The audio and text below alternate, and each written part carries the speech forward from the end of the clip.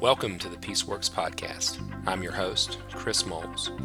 I'm a pastor and biblical counselor who helps churches and families confront the evil of domestic violence and promote healthy, God-honoring relationships. And welcome back to the Peaceworks Podcast, everyone. On today's episode, we're going to be discussing the concept of mutual abuse. But before we jump into that topic, I'd love to remind you of Peaceworks University. Yes, Peaceworks University is our online membership community, and if you are benefiting from what you're hearing on the Peaceworks podcast week after week, then Peaceworks University is your best next step. Not only do we organize the content at Peaceworks University, but you can benefit from hundreds of hours of previously recorded material, handouts, worksheets, toolbox items, Q&As, and interviews with experts in the field that can help you in a gospel-centered response to domestic abuse. If you want to learn more about Peaceworks University, head on over to chrismoles.org, chrismoles.org. All right, so on today's podcast, our topic is mutual abuse. We're going to be talking about this idea of mutual abuse. It's been in the news a lot lately at the time of this recording, but it's also a common question that, comes across our desk, our email, primarily from pastors and people helpers who tend to see a problem as relationally equal. And I'm hoping that today we can have a conversation to kind of clarify how, we in the work use those terms and what we tend to hear when we hear the term mutual abuse. Mutual abuse is commonly used. It's something that is commonly identified, but often is miscited or misunderstood. I'm going to suggest that most of the time, when individuals are using the term mutual abuse, they're actually not identifying the problem well, as abuse, by its very definition, is not mutual. And I bring that up because I think this idea that our language of abuse can include aspects of mutuality really robs the term and our understanding of the term of its weight and its power and its significance. Abuse, generally speaking, is about an individual's use of power to dominate or control another individual. It is not about two individuals' use of force against each other. And I think that is something that is actually harming or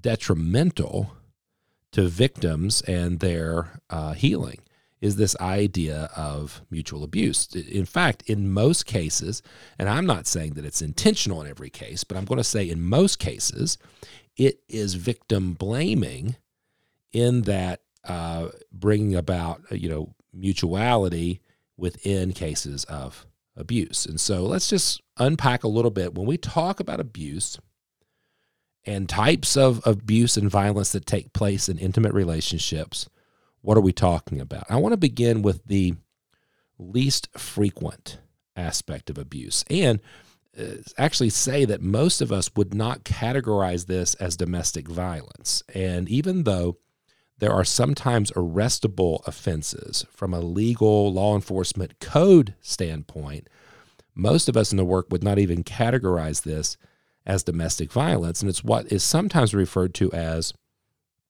situational violence, non-battery related violence, or couples violence. And that is often what is most closely related to what people might call mutual abuse. Within that, we're not talking again about one person using power over another. We're talking about two individuals who situationally, circumstantially, have used acts of violence against each other. But situational violence doesn't involve, for instance, a pattern.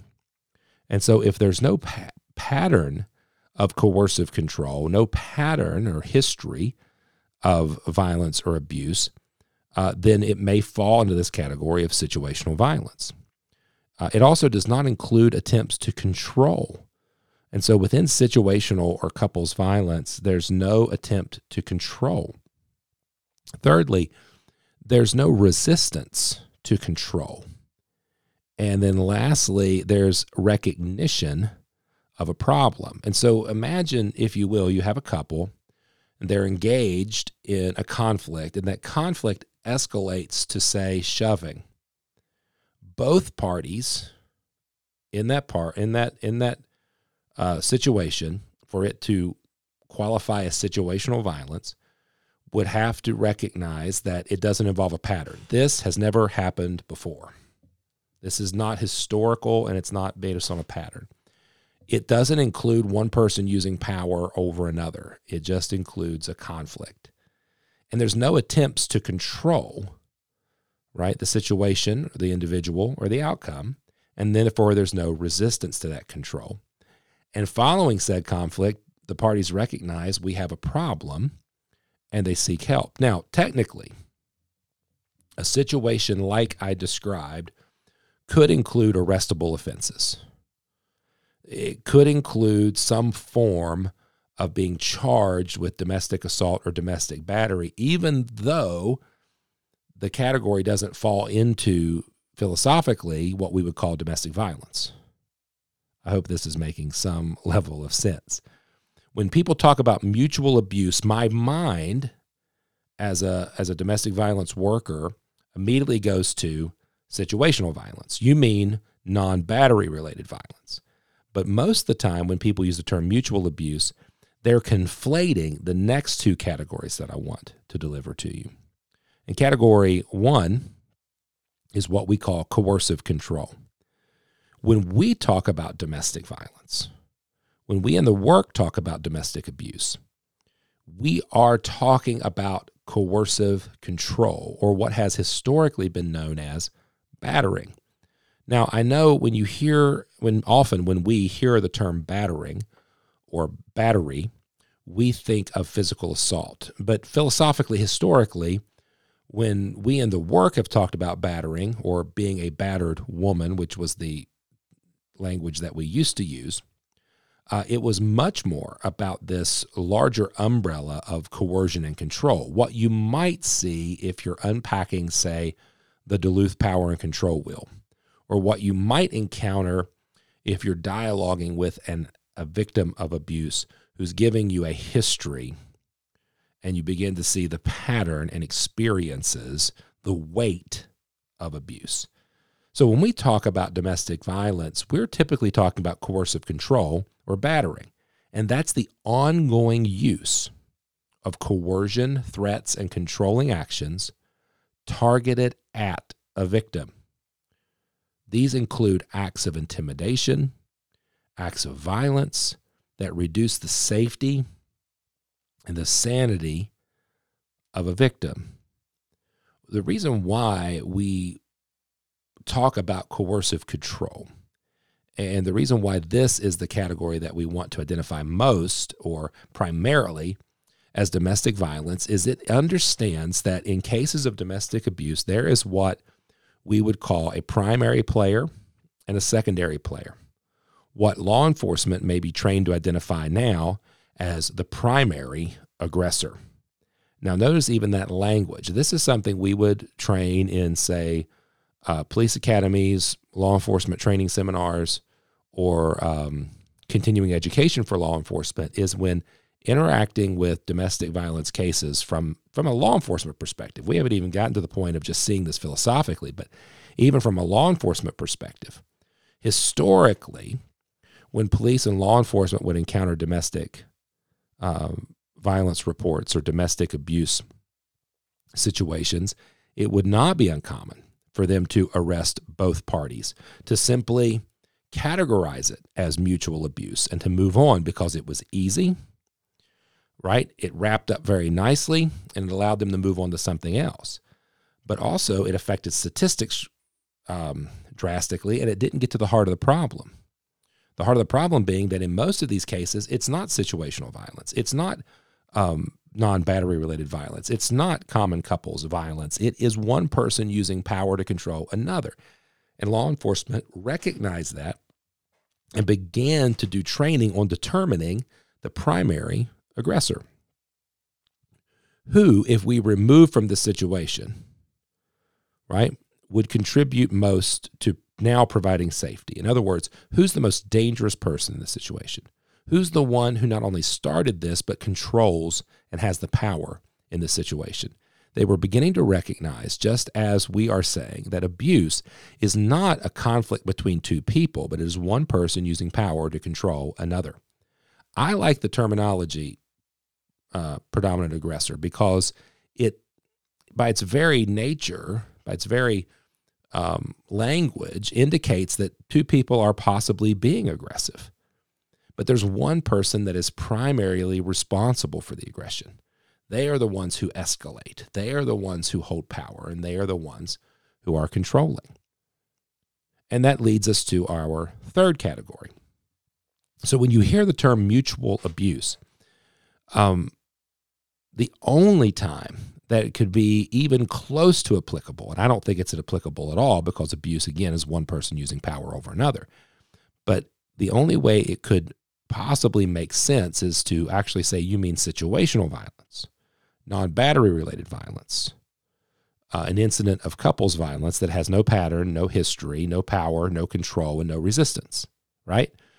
But most of the time, I think what we are encountering when individuals, helpers, leaders, churches use the term mutual violence, mutual abuse, what they're actually seeing is not situational violence, but what they're actually witnessing is a primary aggressor and a secondary aggressor, an individual who's using power and control and an individual who's resisting power and control. And that'd be the third category, is what we would call resistance.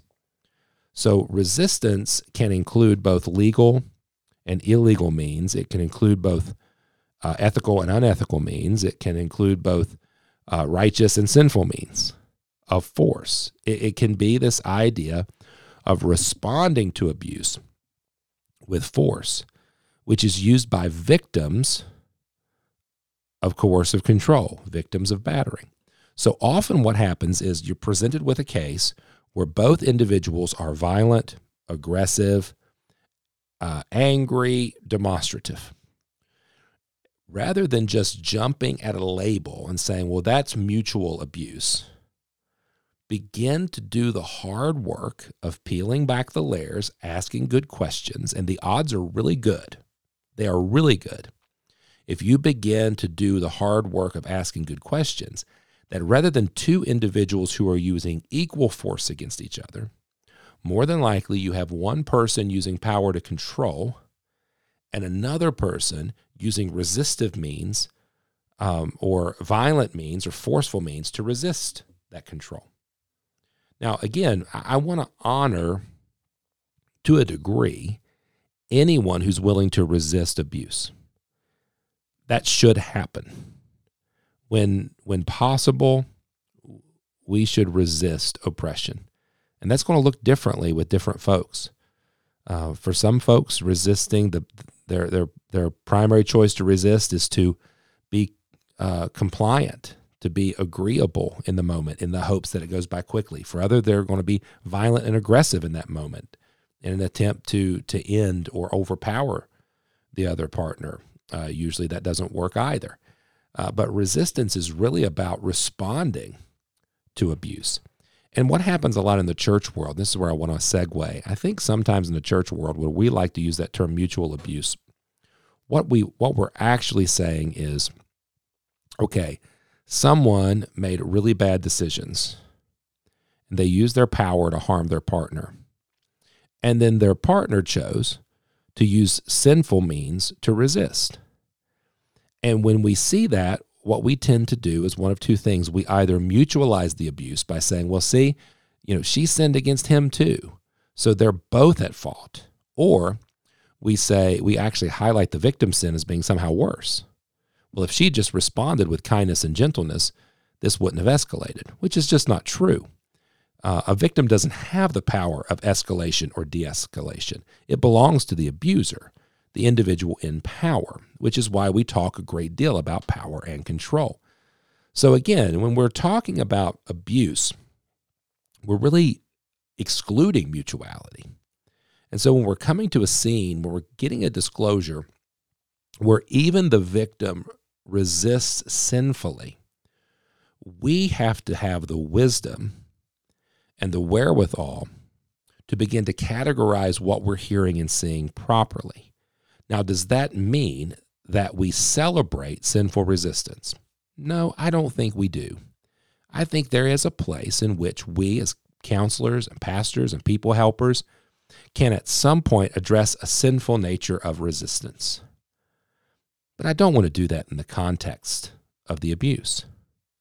I want to address the abuse first and primarily and aggressively. I want to address the abuse thoroughly. And I want to put the responsibility for the abuse solely upon the head of the abuser. And when we use terms like mutual abuse because we're either uncomfortable or unaware of sinful forms of resistance or forms of resistance that make us uncomfortable or resistance at all, when we mutualize abuse, we in turn are blaming the victim or drawing the victim into equal categories as the abuser. So I'd like to jettison the term from our vocabulary if we could. We're really not talking about mutual abuse. It just doesn't happen. We could be talking about situational violence. That's usually easy to resolve, easy to end, easy to give strategies and help to prevent it from happening in the future. But we need to be more aware that much of the time we're encountering coercion, control, and battery. That much of the time we're seeing victims resist that coercion, control, and battery. And we as people helpers, in particular those in the church, need to be bold enough and courageous enough to confront coercion and control, to confront oppression, to confront sinful behavior that would lead one to use power to control their partner. And yes, when appropriate, interact with sinful forms of resistance. By the way, resistance, by its very nature, is reactionary. And so in what regard would creating righteous forms of resistance in a marriage affect change on the oppressor? Yeah, it's necessary, and the Bible's chock full of examples of that. The New Testament alone is full of examples of biblical resistance, and I think we could have many discussions from passages like the Sermon on the Mount, Matthew chapter 5, from Romans chapter 12, from 1 Peter chapter 3, and many others that talk to us about doing good to those who harm us, blessing those who curse us. But at the same time, there's responsibilities for those of us within the church as people helpers to confront those who oppress, especially those who claim to be in the household of God, especially those within the walls of the church, especially those who are using power to harm their wives and children. So make no mistake about it. The term mutual abuse may sound good. It may help us clarify what we think we're seeing. It may give us an easy term to label marital conflict. But underlying all of that, it may indirectly or directly, depending upon our heart, blame victims for the abuse. Give equal weight to coercion and resistance.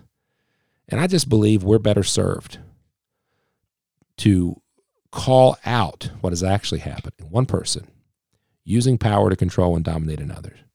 And yes, sometimes victims using resistance that could be better, that perhaps is sinful, but nonetheless is resistive. Let's address the problem. Then we can come back and talk about how we're responding. I hope that was helpful. I know that for me, as a pastor and a leader, reading and hearing, not just in the public eye, but also within the church, categories like mutual abuse are disheartening to me. And I know they're disheartening to victims. So let's be better equipped, better trained, better resourced to identify abuse in all its forms. If you'd like to learn more about aspects of abuse and the way the gospel responds, I know I don't normally end the podcast with a commercial, but I think it's important. If you're a pastor, a people helper, or a leader, and topics like this intrigue you, let me encourage you to check out Peaceworks University. Our online membership community has many resources just like this. Former conference talks that I've done, lectures, conversations that really provide a better framework, a clear framework of what we're talking about when it comes to abuse, so that we can be better equipped, not to blame victims, not to hold victims accountable for their abusers' acts, but to really call abusers to account while at the same time comforting and caring for those who are being harmed. Thank you so much for listening to today's podcast. We really appreciate everybody. Please subscribe, rate, review, depending upon the platform you're listening on. And until next time, God bless.